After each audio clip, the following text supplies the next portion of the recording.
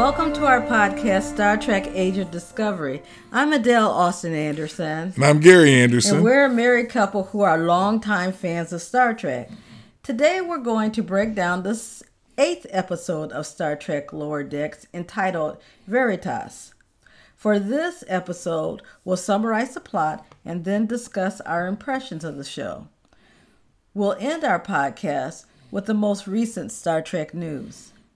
But before we begin, please remember our analysis does contain spoilers, so if you haven't watched the episode yet, you may want to do so before listening to our comments. However, rest assured, we won't divulge too many of the jokes or Star Trek reference gags in the episode, so those moments will be fresh for you when you do get a chance to see it for yourself. Now, Gary, let's start off with the synopsis. All right, okay, so as the USS Cerritos orbits Ketuvin Prime, our story opens with the ensigns, Mariner, Boimler, Tendi, and Rutherford finding themselves trapped in a dungeon, then elevated up to a darkened tribunal chamber. They have been called as witnesses to speak the truth about the senior officers of the Cerritos, who are being held aloft in a beam of light. Klar, the lead Ketuvian, presents them with the Horn of Kandor, where each must speak the truth. Klar demands to know of the wondrous events of Captain Freeman on the bridge of the Cerritos during a confrontation with an alien race known as the Klicket. As Mariner and Boimler were late to arrive to their post, they don't really know what's going on, except that the Klicket captain is very upset over how the captain thanked them for giving her a map. There is even more miscommunication when Mariner fires a warning shot after the captain asked her to send a message, which is supposed to have been a dinner invitation and not a phaser fire. Klar, not satisfied with the recollection of events, demands to know more about the map and threatens Mariner with the tank of contempt, which is full of giant wriggling eels. Up next is Rutherford, whose flashbacks should have satisfied Klar due to the accuracy of his cybernetic implant. But on the star date in question, the implant was malfunctioning and caused blackouts, leaving some frightening gaps in his story about an undercover mission he went on with Shax and Billups. The disjointed story recalls a covert drop into a Vulcan museum to steal a Romulan bird of prey, a distracting fan dance, a perilous spacewalk with Billups having odd flashbacks due to being oxygen deprived, and then for some reason, a Gorn wedding. None of this satisfied Klar, so Rutherford is promptly sent over to hover over a eel tank alongside Mariner. When it's Tendi's turn to speak the truth, this time about Ransom, she's hampered by the fact that her story is classified by Starfleet.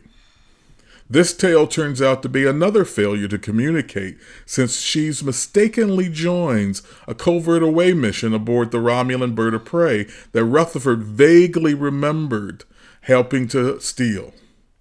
Using that map to the neutral zone from 2 flashbacks ago, the overly enthusiastic Orion ends up joining Ransom's special ops force to extract the package from a facility on Romulus.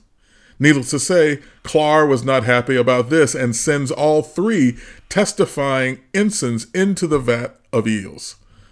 With his friends in peril, Boimler finally puts on his big boy pants, laying on some truths, which is that the lower deckers, the ensigns, never know anything.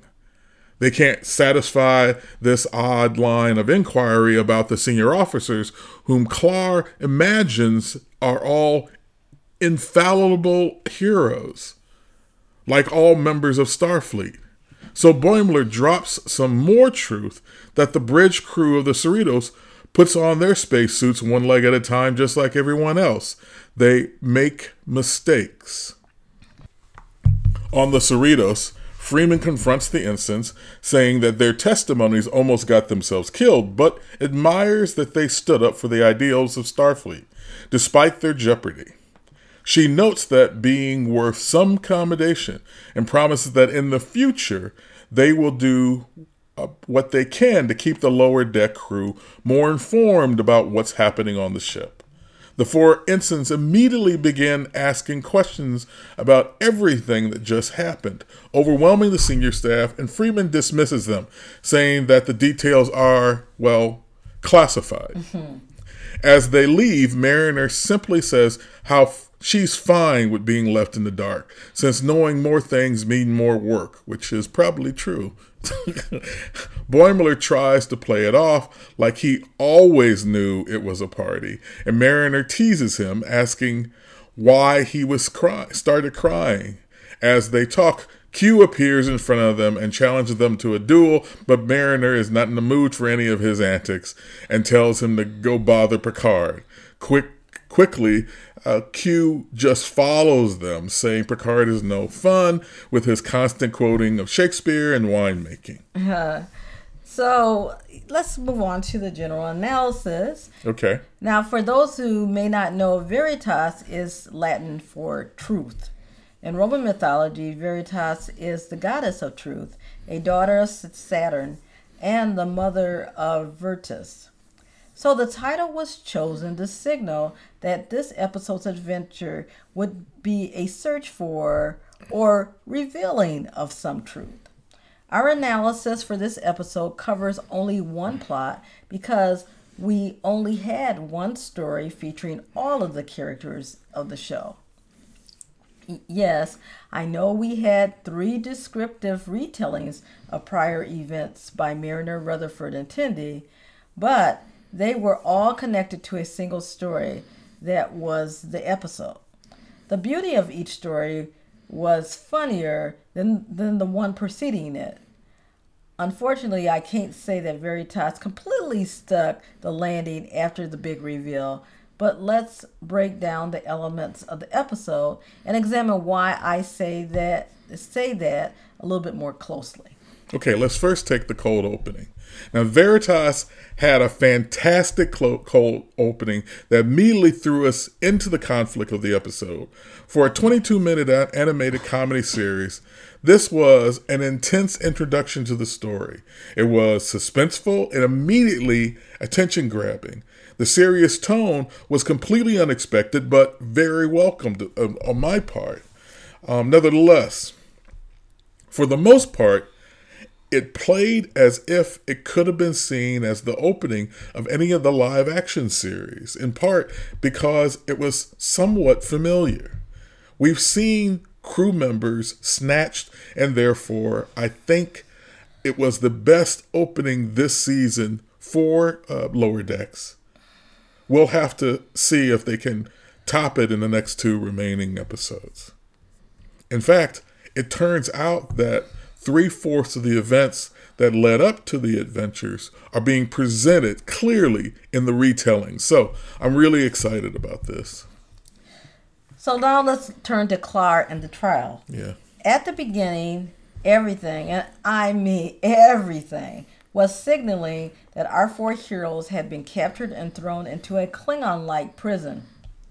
There was the sharpened, jagged interlocking teeth that was the door to their cell, the severe-looking walls without adequate lighting, and the absence of anything to sit on. The optics were reinforced when the floor under their feet began to elevate them toward a darkened, ominous tribunal chamber above. Even the gavel declaring the commencement of the ceremony resembled the trial the Klingons conducted against Kirk and McCoy for the assassination of Chancellor Gorkon from in the movie Star Trek VI, The Undiscovered Country. So it wasn't surprising when we see that the main prosecutor is a one-eyed, tough-looking alien named Klar, who was voiced by actor Kurtwood Smith. His appearance, designed to make us Think of General Chang and that Klingon tribunal. This was an excellent way to throw us a curveball. It was a brilliant way of giving us familiarity in all the visual elements. So first up, we had Mariner's Tale. Now, she's chosen first to testify. Her retelling of the events that took place on Stardate 57818.4 was quintessential Mariner. Unaware as to why the ship is in red alert status, she decides to fake it till she makes it. In fact, she encouraged Boimler to take on this same philosophy, even though she's trying to cover up Rutherford's damage to the speakers in the repair bay where they were. The decision does put both her and Boimler at a disadvantage. So much so that we see her making up a series of mistakes based on insufficient information or just lacking being observant. When K'Ehleyr presses her about the map, Captain Freeman came back with, she can't even say much about it because she didn't pay any attention to it at all. And this is the first time in the show Mariner has not been able to figure out the best course forward, and I think it's particularly because she doesn't have the necessary information that she usually depends on to help inform how she's going to respond to a situation. That's right. Now let's talk about the part of the episode that I really, really enjoyed, my favorite part of the episode, and that has to do with Rutherford's journey. When Rutherford is interrogated by K'Ehleyr, he wants to know about the events on Stardate 57791.1. Here we learn two really important things about Rutherford. First, his first name is Samanthan, which is a male version of the female name Samantha. The second thing is that his cybernetic implant gives him perfect memory of all things he's experienced, provided it's not upgrading its software at the same time. The only upside to that is that the implant will take over and protect him while he's unconscious. That's a great feature because he goes into autopilot to become a much better espionage agent than when fully conscious. I loved how Rutherford's upgrading sequences had him reawakening in completely different situations each time. He had gotten accustomed to it and thought he could avoid being attacked by an entire Gorn wedding party, only to be reawakened and find himself being chewed on by the same Gorn wedding party members. And now let's talk about Tendi's mission. Unlike her crewmates, the Orion ensign was more than willing to tell K'Ehleyr what she knew, just with the classified information deleted.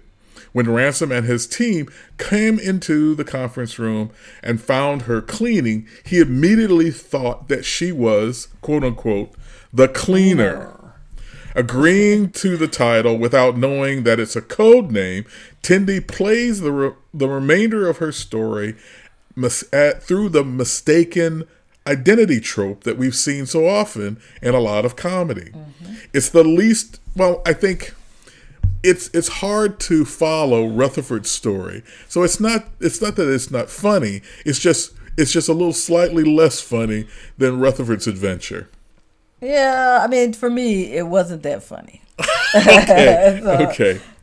It's just hard to believe that she could take out several armed Romulan soldiers without any assistance, which she does. Right. Okay. So in any event, I think it plays into her character to a certain extent, and the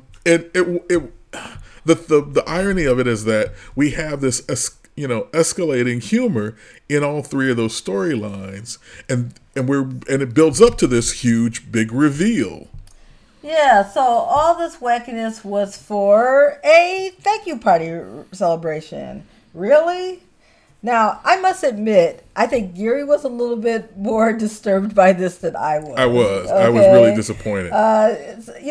This was the, one disappointment in an episode that was actually full of laughs.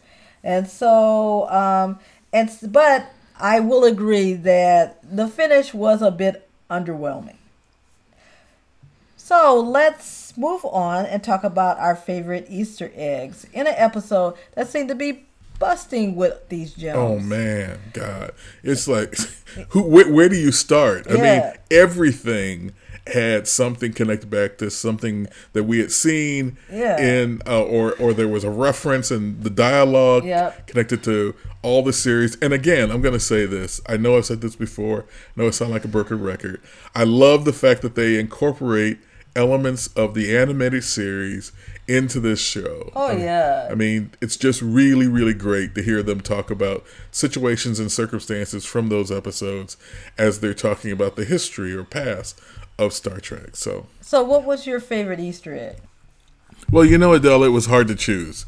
I mean, there was a cornucopia of Easter eggs this time around. That's right. But I went with one that I think is an amalgam of several different storylines from a plethora of episodes.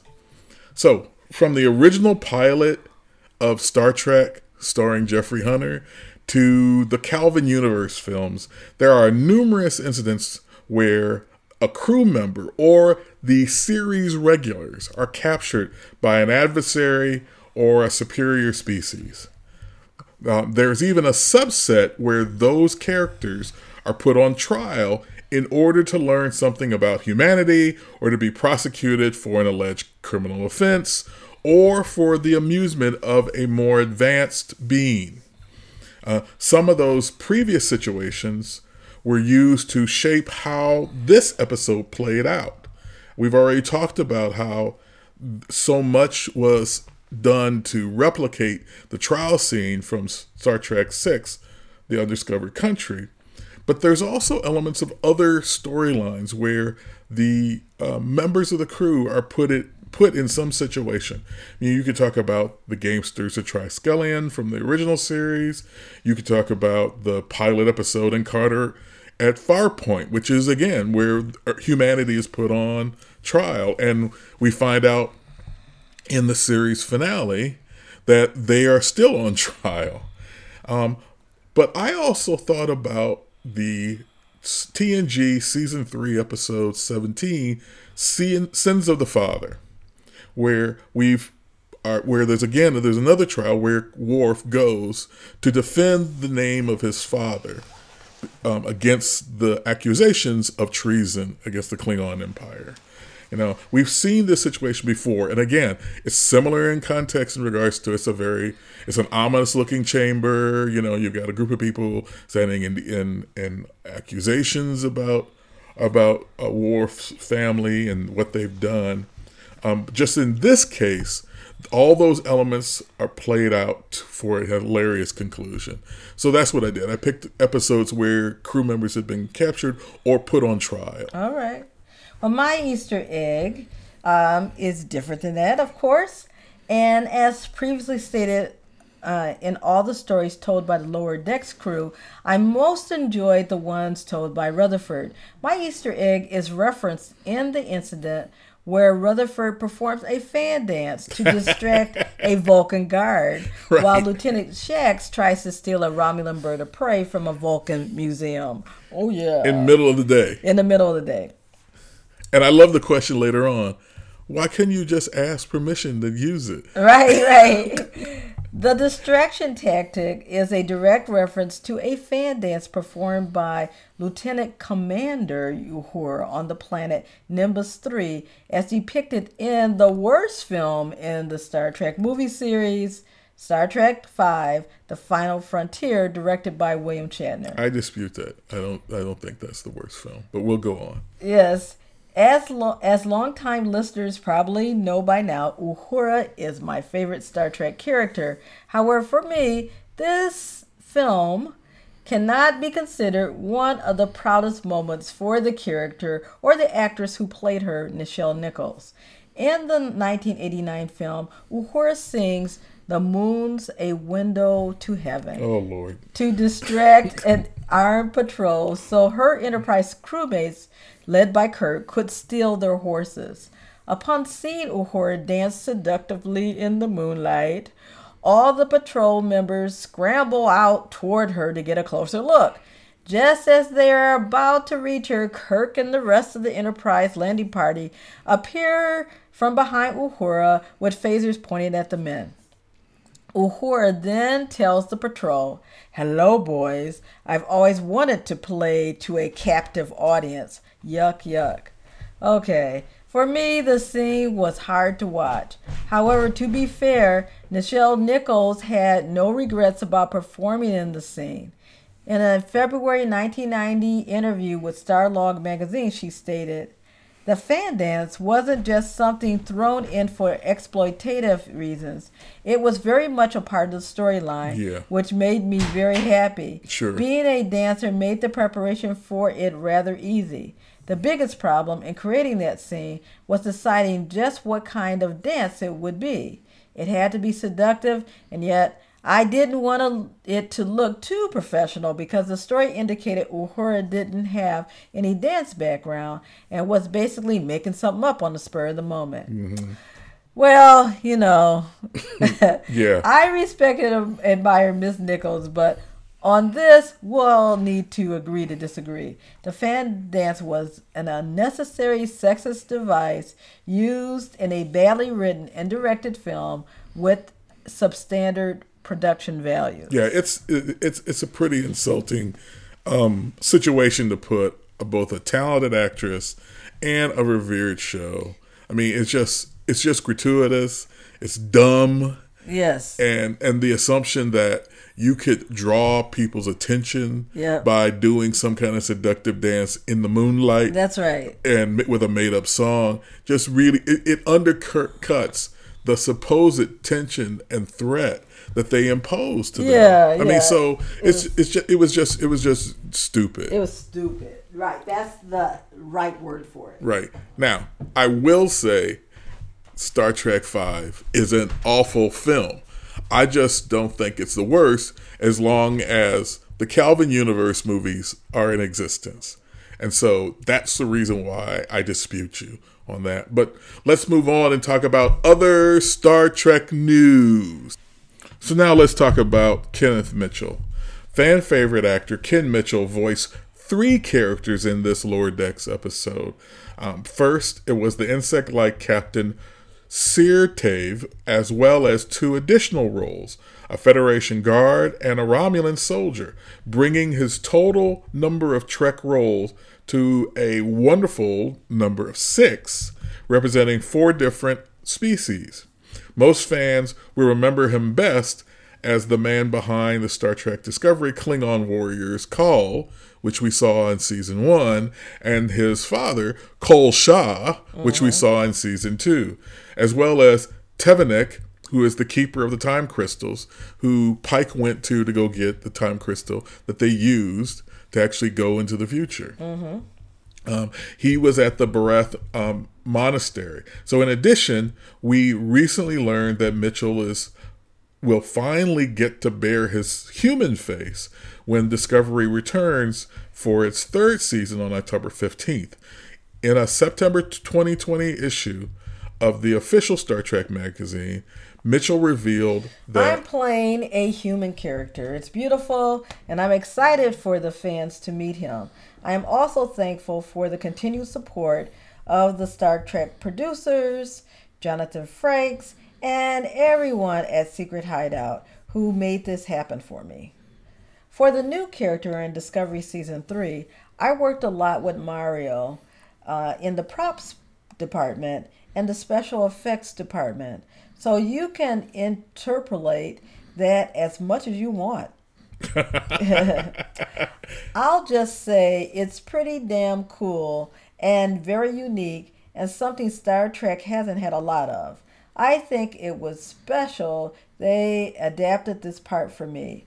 I think it will be meaningful to the Trek community and beyond. in 2018, Mitchell was diagnosed with ALS, a debilitating affliction that has required Mitchell to use a motorized wheelchair since 2019.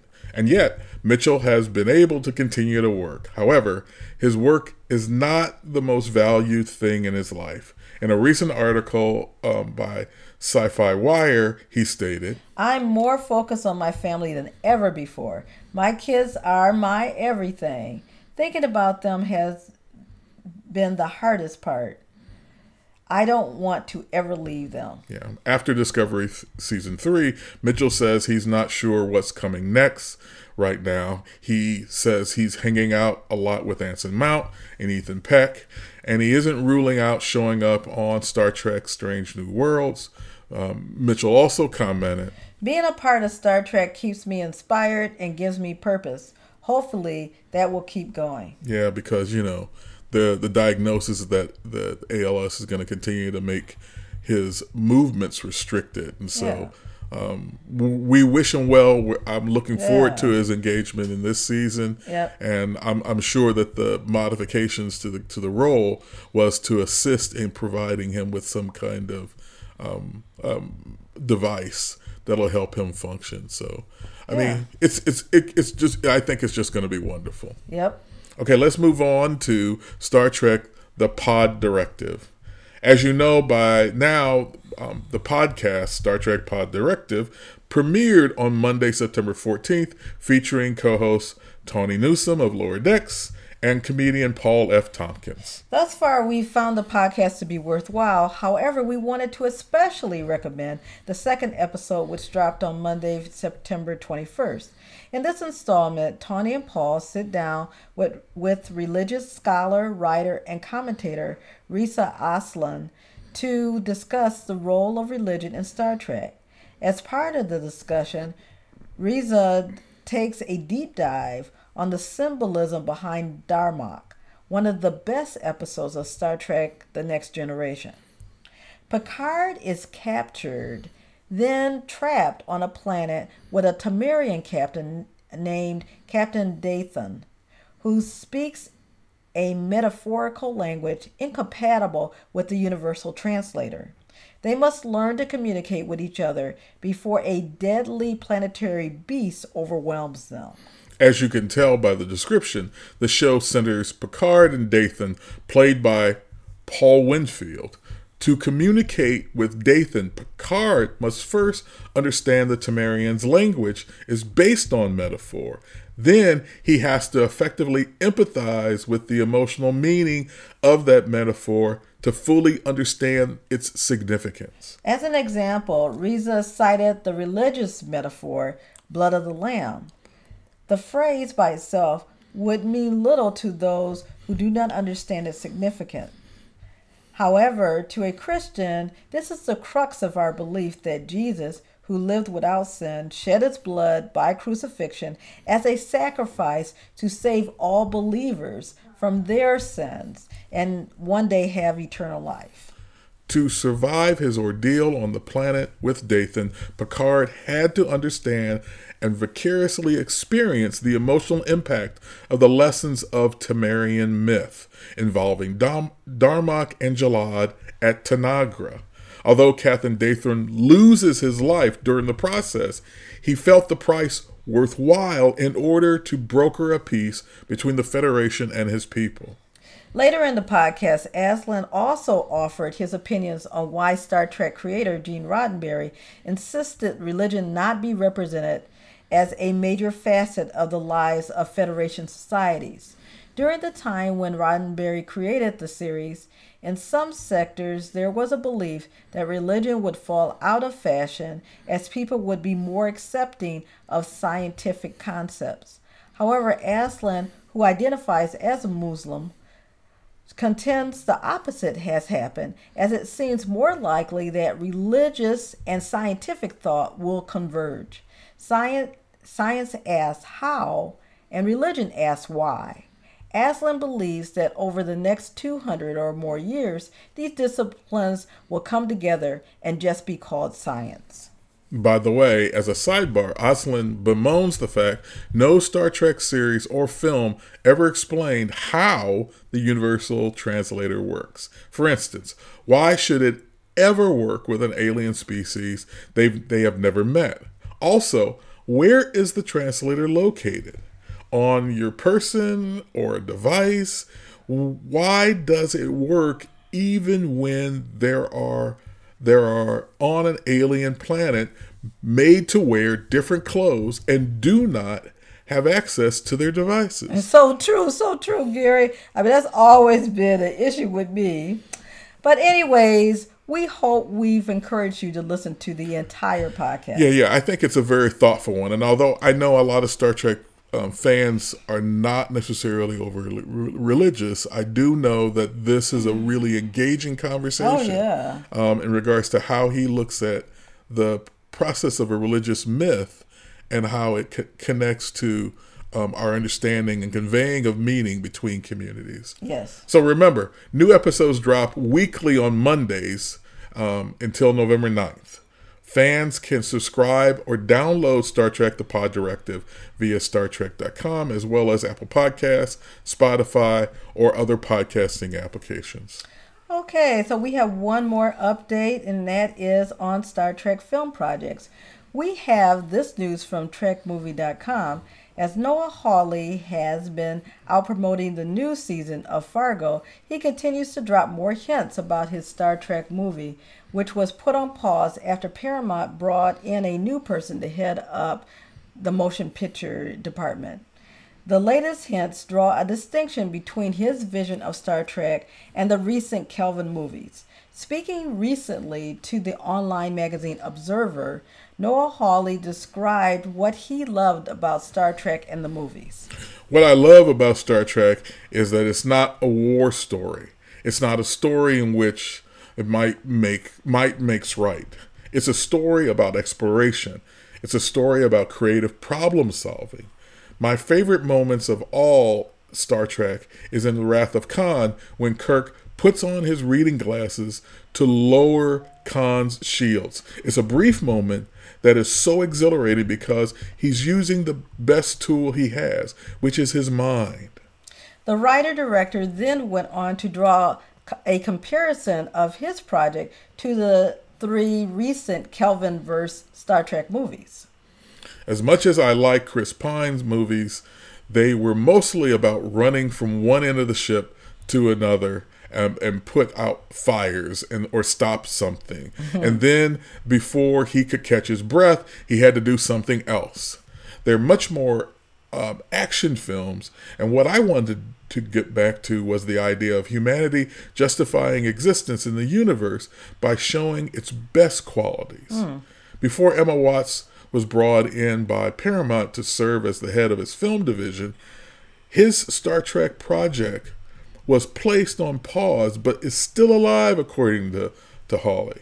Recently, Hawley also confirmed his Star Trek film would start from scratch with a new crew of characters. He hasn't given away any plot details except to say that it would deal with ideas of the Federation being challenged and it needed to be saved. Okay. Well, I'm actually looking forward to that. I hope it actually comes to fruition. So, Me too. So, in closing, we'll be back next week with a review of episode 9 of Lower Decks entitled Crisis Point.